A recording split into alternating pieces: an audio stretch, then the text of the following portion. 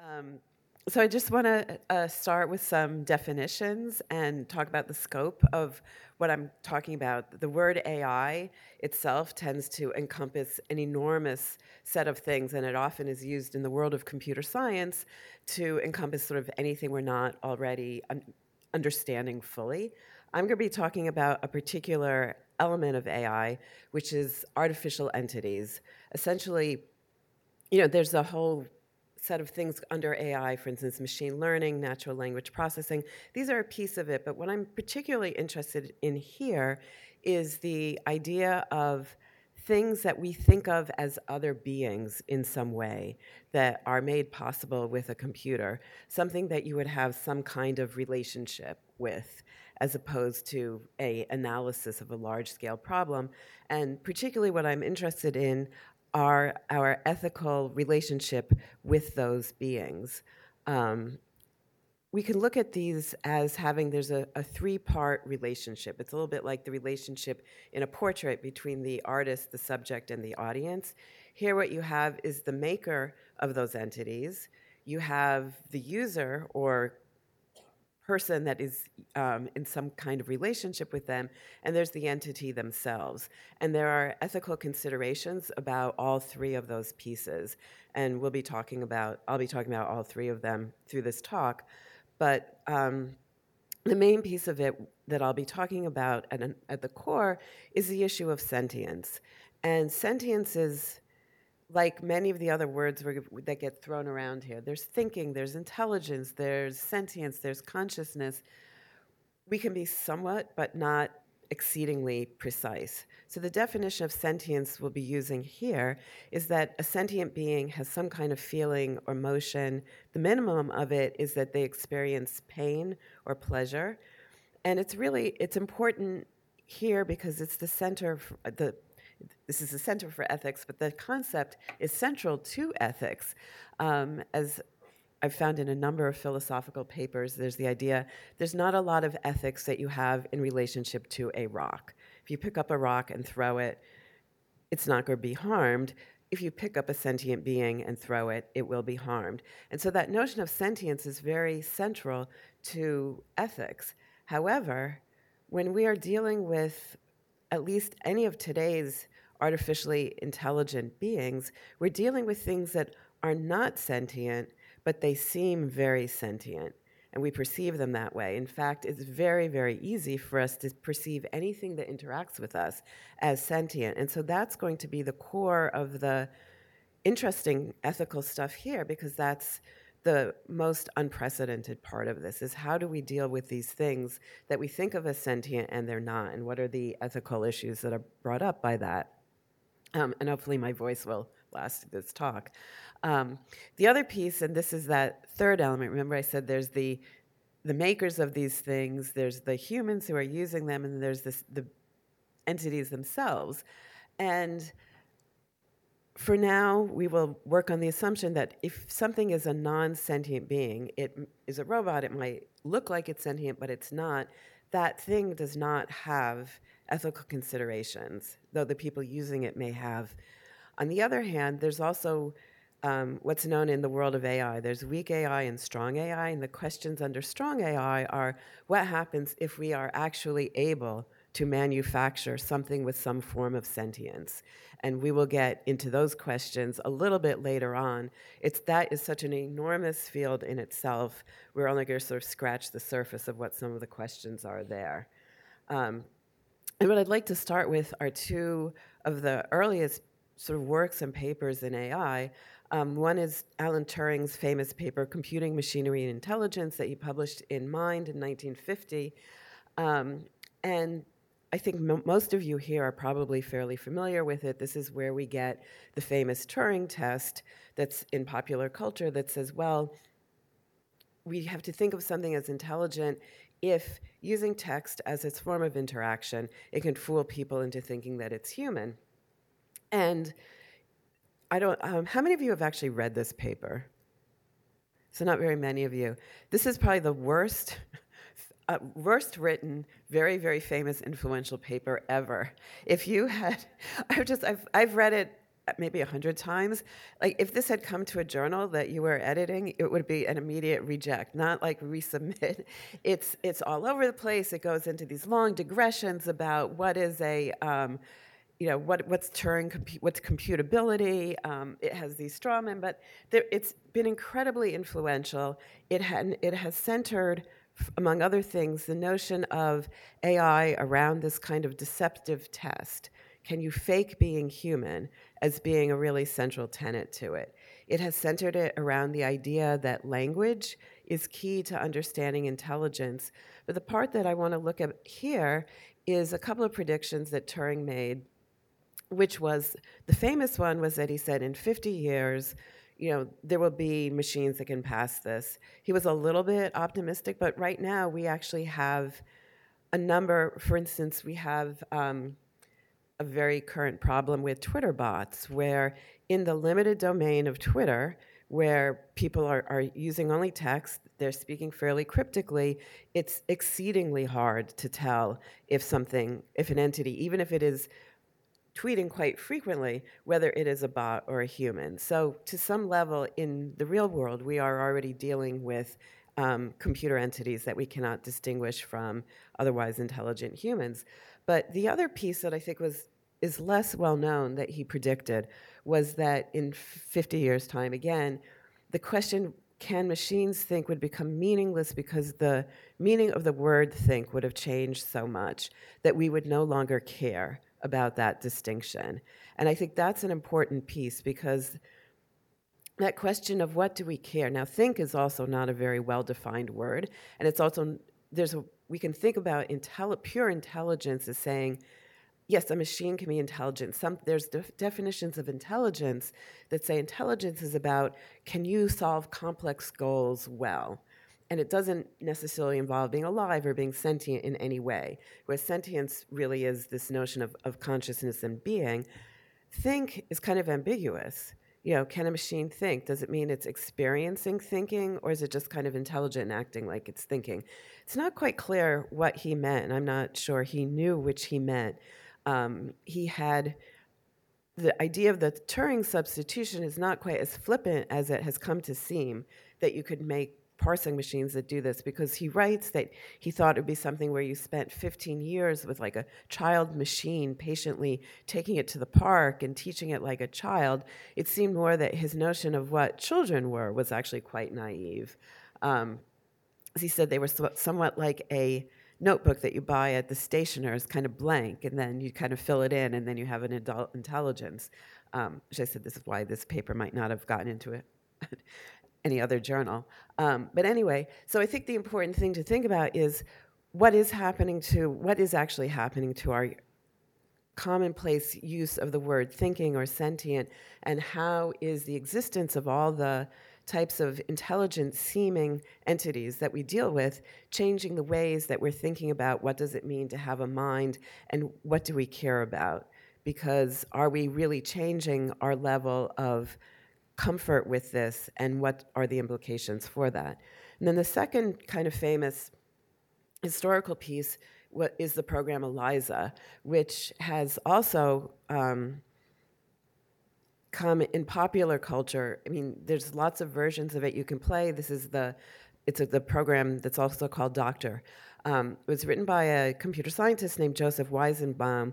ELIZA was actually a framework that could be any kind of sort of chatbot that he made, and then it would have different scripts that would play different roles. Doctor was one script for this. It ended up being the most famous one. I think there may have only been one other sort of small one ever written, and so now ELIZA and Doctor are kind of the same thing. But what's interesting about this was he was studying natural language. He thought it'd be a good way to interact with machines. He made this as what he called a Rogerian psychotherapist. And the idea of ELIZA was that you could talk to it. It doesn't have any intelligence. It takes your words and it turns them into questions. A way of speaking that if you didn't have the framing of thinking of it as a psychotherapist, it would just seem kind of weird and machine-like. But what's interesting is that switch, once you frame it as the psychiatrist who's just asking questions back, then all of a sudden it seems like a very realistic sort of human-like being because you now have a role in which you understand that type of behavior coming from a sentient being. I don't think he had set out to build it as something that would be a critique of Turing, but it immediately became that because I think he was just trying to show this interesting natural language thing. People then ran with this. Apparently, his own secretary, who he said had watched him program it, started using it and then asked him to leave the room because she wanted to talk to it in privacy. And people started, particularly another computer scientist, Kenneth Colby, got very excited about the idea of providing therapy this way and building this as a serious therapist. Weizenbaum, who was a refugee from Hitler's Germany, was horrified by this. And he eventually gave up his career as a computer scientist and spent the rest of his time at MIT talking about how dangerous computer scientists and, in particular, not very well socialized computer programmers were for the world. And that, but he said that this was a sign of an innate lack of humaneness, that we would care so little whether the therapist we were speaking to or the other being was actually human or not, and that our willingness to engage in this kind of interaction was very, very dangerous and was the part of humankind that had allowed the horrors of sort of machine level, industrial level genocide to happen, and that we had to really concentrate on remembering that we only want to relate to actual people as people.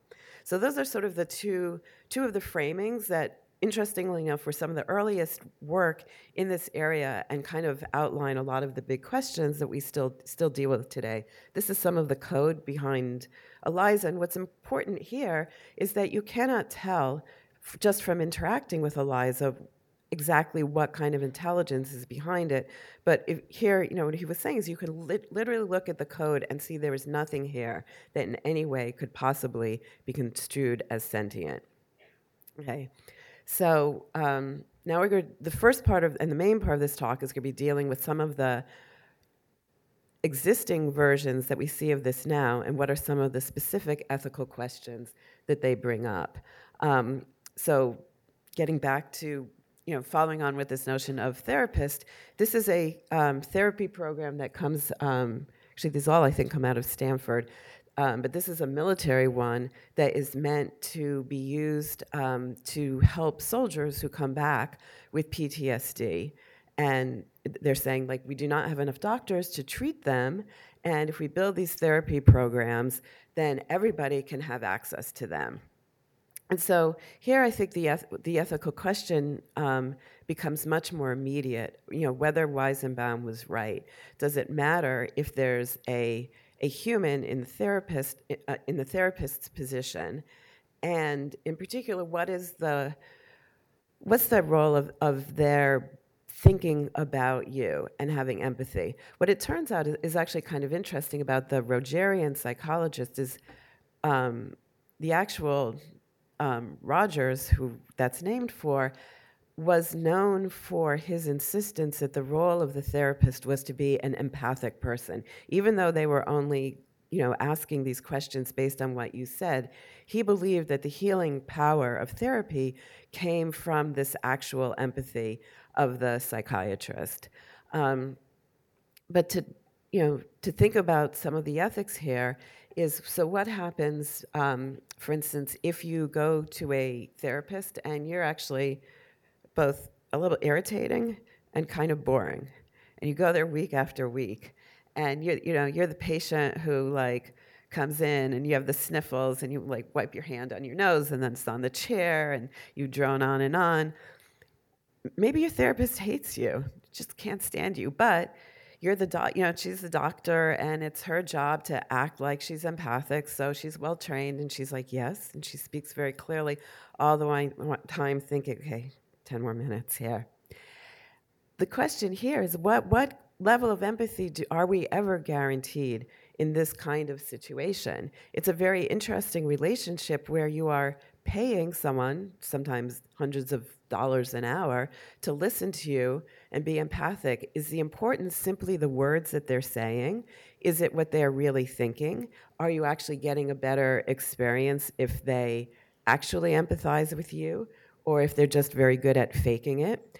If it really doesn't matter what they're thinking, or if you're self-conscious and you worry about what they're thinking, would you actually have a better experience with something that at some level you knew wasn't thinking anything? You can try these questions out at home. This is how many of you have heard of Woebot? Okay, so a few of you. So Woebot, for those who haven't, is a app you can download, and it's a cognitive behavioral therapy bot that will ask you questions on your phone every day. It's free, and they say there's, I think, been over 100,000 downloads of this. Are the ethical questions around therapy relevant here? Is it simply that the questions are important? How different is it that it is framed as a little being as opposed to a questionnaire? Because there would be no question of your developing a relationship with this imaginary being who's not actually thinking about you. But here, if we read this, it says, before we begin, can I just check in to see if there's any way this anxiety might be serving you in some way? I think one of the things that's important to remember in all of these sort of chat entities is once you start using the word I, you have already engaged in some level of framing this. Even if there was no adorable robot picture, it's framed as something that is thinking. There's a sense in which it is presenting itself as an entity. If you just had a questionnaire and it was only text and it said, take the I out and said, before you begin, think about, is there any way that this anxiety might be serving you without any entity? Would that be more effective or less effective? Is the fact that it doesn't have a deceptive element to it make it better? Is there a fact that it doesn't give you the sense of there being an entity? Does that make it less effective? So if there is something in that sort of entity deception that makes it more powerful, does that make it ethically better, acceptable, still problematic? So I think those are some of the interesting framings to go kind of beyond the beginning of the questions around things like the robot therapy. Here's another one that I think is interesting because we're also starting to see a lot of these entities in nursing situations. This one is particularly, I think, interesting because here it's not about, this is a robot that has been built to do nurses' chores for them. And so it says nurses' chores, but it seems a little bit more like orderlies' chores. It goes around, it carries dirty linens in and out. And for those of you who are here during our extensive, where did we go here? Our extensive media check. I just thought this was interesting to see.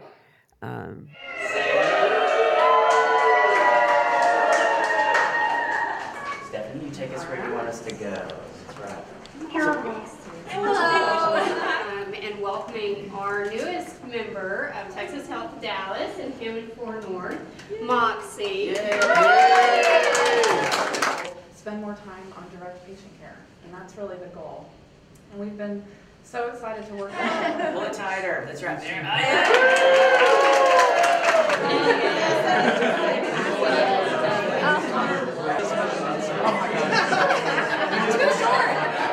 One, two, three.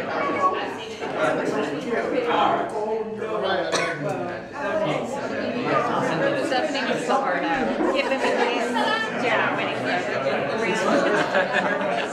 There's a couple of interesting pieces here. One is clearly you're seeing, this is basically a thing that goes around and picks up dirty linens. But clearly it's being greeted into the hospital as, this coworker, this wonderful piece. One of the obvious pieces is probably when they hire a new orderly in at minimum wage, they do not get that kind of greeting when they've just been hired. So that's one of the issues, is around the excitement that we have around these entities as sort of these amazing kind of human creations. And but also, how does that change people's relationships with it? What is it, not only what is it allowed to do, but what is the value of having it be such a relatable piece? If what you really, you could also have, for what this one is designed to do, you could have a garbage can on wheels that kind of moved around and had no sort of human-esque side to it. Is there a benefit to having it seem so much like this? Is the benefit such that once you buy this, you can never get rid of it because it's now your friend? Is it that it will eventually be something that has more human-like roles to it, and this is just sort of a simple start to it? And what is the value to it? Is it also, does it sort of take the edge off of how we're changing the use of humans as employees versus robots? But it's all within that care setting. And then here's a different one in the sort of the opposite end of the robot care thing. This is Paro, who's become a very famous robot, and it's a robotic seal that's used particularly in Japan, in nursing homes, because it's mute, but it kind of cuddles up to you and apparently makes very nice noises. Here, some of the interesting questions to think about are the people who are often given this are in nursing homes suffering from advanced dementia, and it said these are robots. They do think that it's alive, and they think of it as a pet, but there are also people who are often agitated and very hard to calm, and they found that Paro is very calming for them. It seems, in general, that here the ethical questions are a lot milder than if you move it into, say, a setting with children and said, what is it like to say, well, we're not going to get you a pet dog, but here's a little pet robot, and do you like that? So I think here a lot of the pieces come around, what does it mean to care about the entity that you are looking at? Now, before we get into some of the pet issues, I just wanted to say one more thing about the world of people, of things with faces or not. There's another very old project that was done, actually I think in 1990, by Lee Sproul and some colleagues of hers, and it was a software interviewer. It was it was an experiment. This is like pre-web, where it was just the beginning of being able to put faces onto a computer screen. And they had people come in. They said, this is an experiment about, we're looking into ways of interviewing people for jobs. Some of the people who were interviewed just got questions with text. Other people got the same questions, but it was a talking face that gave those questions.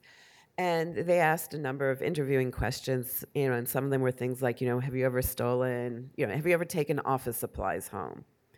And it turns out that people are much more honest when the interface is just text. And when the interface has a face, they were a lot less honest. And this belief in that is that we deal with anything that once we start to think of it as an entity, as something that we have a social relationship with. And so if I'm just answering a question with text, I can be kind of straightforward because I'm not trying to make a good impression on it.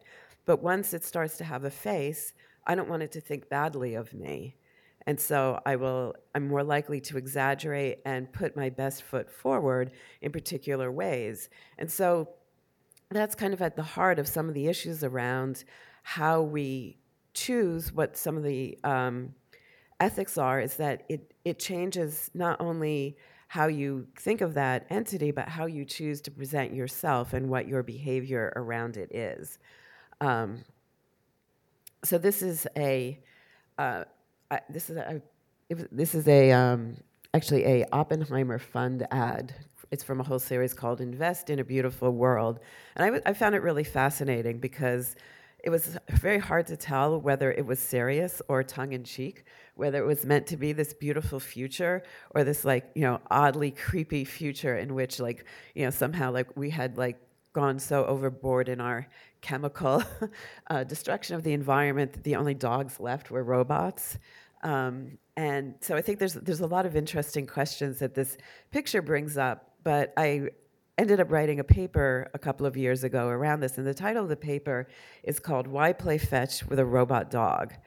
And I think it's an interesting question to think about these relationships, because if you think about playing fetch, especially in Toronto where it's really cold out, if your dog wants you to go out and play fetch, it's really cold, and left to, just as a thing to do, playing fetch is a little boring if you're a human. It's really exciting if you're a dog.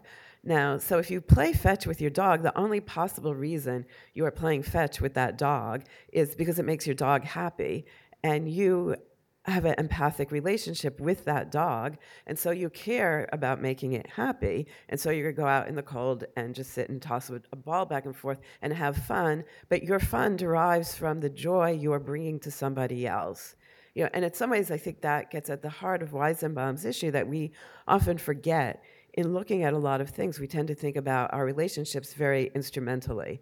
And the robot dog piece, I think because our relationship with pets is somewhat less problematic than a relationship with other people, can kind of highlight that piece of the importance of that empathy and that caring what's going on in the mind of others. I mean, there's a lot of other interesting issues here. If you have a robot dog like that, is he just like your regular dog doesn't go and report to some other entity what the boy was doing all day? Is this like a robot spy dog or something? But the question of that difference between the relationship with a thing whose mind you care about and a thing without a mind is sort of at the core of these issues.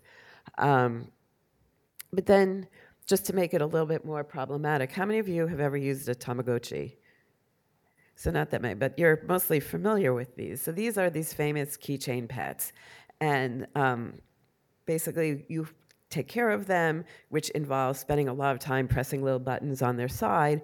If you do not sit and look at them constantly and feed them or do anything else, now this is clearly not intelligent. It's very simple, but it will die if you don't take care of it. At least the ones in Japan die. The ones in America apparently come back to life because we don't deal with that kind of thing very well, but basically, they will die.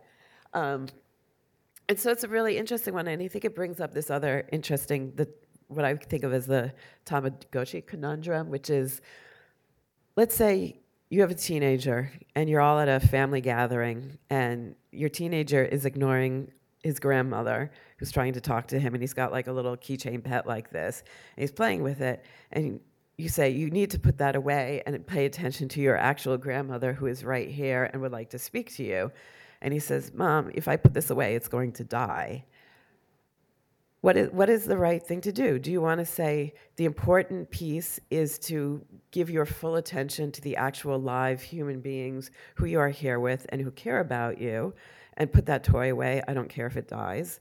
Or to say, well, I understand that this is sort of training wheels for ethics, and that we don't want, that while it's not a real thing, given that you have gotten emotionally invested in that, I don't want to force you into being the kind of person who could be emotionally invested in something and then just put it in the other room and let it die. I don't think there's easy answers to those, but I think those questions that in the side of saying we don't want to take the side of the non-sentient over the actually sentient is true, but given the hold that cleverly designed non-sentient things have over us, I think there's a really important piece to keep in mind that is the ethics of what does treating something that you have a relationship with, deservedly or not, what's important about, in terms of your own ethics, how you treat it once you have gotten into that relationship. There's a notion in kosher laws in Judaism, excuse me, I think many people are familiar with the idea that kosher butchery says, you have to kill an animal, in a way that's as painless as possible for them. But there's another side of it also that says the person who's doing that killing, has to be a holy person who's really immersed in prayer and all kinds of rituals, because there's this concern that if your job is to be a butcher and kill things day in and day out, or even once, it brutalizes your soul. And so the person who does the killing has to sort of be this constantly immersed in all kinds of rituals and prayer to not turn into a bad person for that. And so I think there's a level of ethics in our relationship. We need to think about that in terms of what does it do to us, in terms of how caring we are to allow ourselves to have relationships with things we then find disposable. So this is from a temple in Japan. These are Abo dogs. So Abos were dogs that were produced by Sony. They were these adorable little robot dogs that people did take as pets and developed very strong relationships with, which was really wonderful until Sony discontinued them. And so for a while, they could still get parts for them, and then all the parts ran out. And so some of these dogs ended up just being unrepairable. And so this is, I forget how many dogs there were here, but there was a big funeral at the Kofukuji temple for these robot dogs. And you can see they have little tags on them. That's their name and where they lived, how old they were. Some of it has little notes about like what they were like when they were functioning dogs. And I think it's a very interesting piece, again, that has sort of these two frameworks you can look at, because one side says, this is ridiculous. These are robots that don't function, and to have like a serious funeral, done by a priest for them is, particularly and from a Western perspective, it seems like a desecration or almost like this parody that's very disrespectful of what is the meaning of funerals and things like that. So from a Western perspective, it can seem ethically very problematic to do this. From the Shinto tradition, it comes out very differently. And the priest said, when someone said at the end, is this absurd? He said, all things have a bit of soul. And I think that's one of the other pieces that's also interesting to think about here is that there's certainly in contemporary Japan, a continuation between the idea of saying everything has a soul and a very, very strong contemporary environmental movement that says, no, we cannot think of all things in a very instrumental way. If you look at an extreme of Western thinking that says things are here, whether they're living things or non-living things, one extreme is to say everything is here for man to use. We can just use it up. Whatever is good for us is good.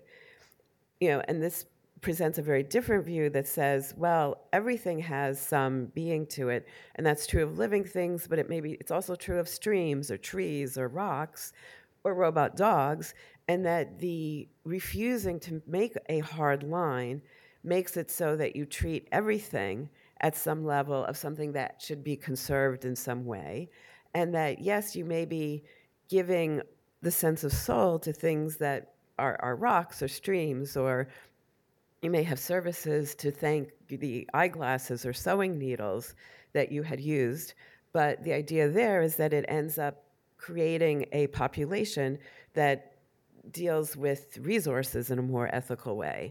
So that's another kind of line to look at these. Is it not so much a deception, but as a way of saying we, as humans, we want to think of all things as having, of ourselves as having some responsibility to them. And where you draw that line has a fairly large ethical edge to it, both in terms of how you treat other things and where do you give greater consideration. I'll skip this piece on anthropomorphism because I think we've sort of gone through this. So then I think one of the questions here, getting back to now on the responsibility side of the making. So I said we have like these three pieces. So that was some of the issues around, I think in particular, how we as users of these entities, the ethical things we need to be thinking about how we want to be relating to them. There's another set of ethical issues that come to the people who are making them, because a lot of in particular, a lot of the behaviors that the users have are induced or nudged by the people making them. And here we get back to the Turing piece, where there is this level, especially for things that are certainly non-sentient, where it's a inherently deceptive technology. Now, in the time we have today, we are very, very far from having time to talk about all of the ethics around deception, from Kant's, lying is wrong no matter what the consequences are, to the sort of everyday, well, there's polite lies and nice lies, and there's the lies that we say that, just because they're better for us. But so just a note to say that there's the idea of lying tends to be the side from an ethical standpoint of things that you do that are to your benefit and that potentially or most likely harm another and are generally viewed as ethically problematic or wrong. The word deception encompasses that, but there's a broader sense that there's a lot of things in our everyday life that are inherently deceptive. If you have children, or you've ever been around children, or if you've been a child, you realize that what you do as you raise children is you teach them to lie, to not just say everything that goes through their head. If you were never deceptive, you wouldn't be sitting here. You'd be put away somewhere, because a lot of our daily abilities to just deal with other people involve not being completely truthful at all times. So here, in terms of the making of these pieces, though, there is that inherent deception. If you have the word I, if something has a voice, it implies having a body. If it has a voice, it has a gender. Once it has a gender, you have some kind of relationship with it. So there really is no way to make anything that makes people develop that kind of relationship without it being at some level inherently deceptive, and we need to look at them within that framework. On the other hand, some are deliberately deceptive. This is one of the most extreme, and this is Sophia from Hanson Robotics. This is the robot that was given Saudi Arabian citizenship. And, this is I don't want to read the whole thing, but it starts with, I am proud that I have family helping me out. I'm also proud that I already use my real AI to generate some of my own ideas, words, and behaviors.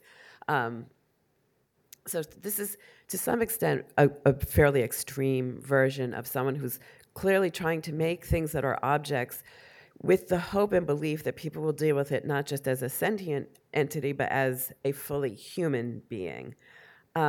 Just one more example here to problematize this. This is a horrible word, problematize. To look at the complications in this. I don't think I have a picture of this one here, but there's a very popular entity on Instagram called Lil Miquela. Does anyone know of this? Okay, so look up if you don't, it's Lil Miquela on Instagram. And I don't have it because it's not a robot entity. It's just, I think it's just really, really beautifully done graphics that look very human, but not quite. And I think all the text is done by humans, but it is, again, an entity that people relate to. And Lil Miquela has this really fabulous life. She has great clothes, and she lives in LA, and she has meetings with other stars, and she actually has been doing recordings with real celebrities. And I have an 18-year-old daughter who introduced me to Lil Miquela, but she had a very interesting observation about this, and she said that she really likes Lil Miquela because everyone on Instagram, and my daughter's very, very into fashion and things like this, she says, when you're following real people on Instagram and you see these fabulous lives they lead, even if at some conscious level they aren't actually leading such fabulous lives, it just makes you feel terrible because they're out and doing all these great things and everything, and their lives are so much better than yours, even if it's kind of fictional. She says following the same kind of things and the fashion trends and what's the coolest new club and where all the hot music comes from, when it's presented by Lil Miquela, is so much less intimidating because the lifestyle is really cool, it's really fun to follow, but there is no real person, and that there isn't a real person actually having those great experiences, so it's a much more fun fictional experience. So I think so it gives us an interesting piece along these different levels of thinking about what are some of these issues around these ethics of deception, which are not as straightforward, because here it's a different dimension of what does it mean to have this deceptive life, and where does it veer into fiction versus deception. Persuasion is the other big piece here. I'm going to just sort of speed through these so we have some time for questions. And imagine, I think right now you can think of some fairly simple things. Like there's the Amazon Echo. It doesn't have a face, or Alexa, the Amazon Alexa. It doesn't have a face, but it kind of has a personality. People talk to them. They like them. They gather around them. They ask them questions. They think of them as having personalities. Amazon is a shopping firm. At some level, what they really want out of you is for you to buy things. There's Alexas that get hooked up with mirrors and tell you what they think of your outfit. There's kind of like saleswomen in department stores who tell you what, you look amazing in that. You may not look terrible in it, but, they will tell you how amazing you look. That's a form of deception that we deal with on a fairly everyday level. But I think one of the pieces here we want to think about is, what if you have 2 or 3 Alexas? They have different names and they talk to each other. There's a very strong level of peer pressure. Remember, we talked about how just by putting a face on a career interview question, people tried to make a good impression on it.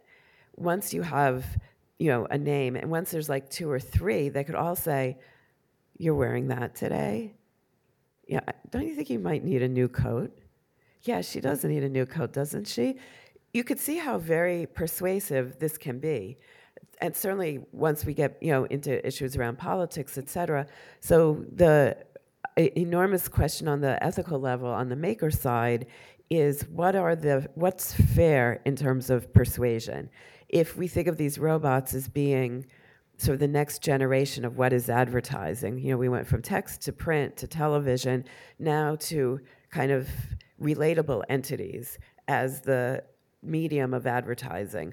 Is there any ethical boundary of how persuasive something can be before it crosses an unacceptable ethical line? And this is from Harry Potter. And there's a quote I really like. "Ginny, haven't I taught you anything? What have I always told you? Never trust anything that can think for itself if you can't see where it keeps its brain." And that's one of the huge pieces with a lot of the any kind of bot or robot that we deal with, is we don't really know where it keeps its brain. Whether it's a corporate entity or a government entity, they can do a very good job at getting you to confess information to them, to talk to them, and to tell you, "Oh, I feel fat in this," to just reveal a lot of information and to be persuaded by them, while you have very, very little idea of where it is keeping its brain. What is the entity that holds its brain? And so there's the whole set of ethical questions around what should be revealed about this. How transparent should these entities be about who they are? I think at this point we really cannot have a talk on ethics without the trolley problem, which is a famous ethical problem. For those who may not be familiar with it, it's familiar a lot for autonomous cars, and this is a slightly different story I'm going to tell you here. So the trolley problem, briefly, is if you have a trolley that's going fast, the person driving it is now incapacitated. If you do nothing, you're the bystander there with the switch. If you do nothing, 5 people are going to die. But if you flip the switch, it will shunt onto the other track where that one person is, and now only one person dies. But if nothing had been done, that person would have lived. From a utilitarian standpoint, it generally seems like the right thing to do is to shunt to this other track. It's used a lot. In terms of like framing it in all kinds of different ways, and people have different intuitions. It's a problem that's used to find where people's moral intuitions are. And it turns out that, for instance, if you had to physically take a person and throw a person in front of that trolley to save those 5, people have a very different sense. Like actually picking up a person that was just standing next to you and killing them is ethically problematic. But there's a very interesting one that says, when people were tested on this, where the person doing the switch was a robot, in a form where they didn't want the person doing the act of killing that other. Briefly, the one interpretation of it is that when you look at this just as a utilitarian piece, you can sort of count up the bodies and say, let's kill as few people as possible. once you have that person who has to do something, there's that problem of saying when is killing allowed, that there's the sort of morals that are involved in the person who's actually doing that killing. So it turned out when that person was a robot and was just like a machine doing the switching, it always said, people always felt that they should just have that one person die. But as that robot became more and more human-like and started to have a face, people's intuition was that it should not throw the switch. Because effectively what they are doing is expressing concern for the moral well-being of that robot. And so the trolley problem is sort of a very extreme problem, but this is an interesting one in terms of how once you start to give something a face or some kind of relationship, you start making decisions for its ethical well-being. And this has come to play in reality. This is this is called Boomer, and this was it's a bomb sniffing robot that's used by the military, and because bombs, finding bombs is really dangerous. A lot of these robots get killed in the course of action. It says from the story that a company that said when Boomer was lost on the battlefield in Taj, Iraq, his brothers in arms gave him a funeral. The tribute involved a 21-gun salute and the awarding of both a Purple Heart and a Bronze Star medal in honor of Boomer's heroism and of the many lives he had saved on the battlefield. And it's called a MarkBot. So I think part of the interesting pieces here, there have also been stories from the military of people moving these bots out of the way of danger. So here you have this interesting piece that it's designed partly for instrumental reasons, but partly because we tend to make robots in ways like it looks like it has a little head moving along. There are ways to design this that it would look a little bit less like some kind of mechanical dog, where you wouldn't be as easy to attach to it. And so, but the behaviors that are induced by this can be very, very counterproductive when you're trying to put this thing in danger in order to save other people for it. What happens when you start trying to save the robot itself, especially in a situation where you're making life and death decisions all the time? So it's not entirely a theoretical trolley problem. Are we on? Do you want to stop here? Okay, so I'm going to stop. We are going to leave out the issues around real sentience, except to say if you want to ask a question about fish, we can talk about them, but I'm going to stop here. Thank you. Thank you.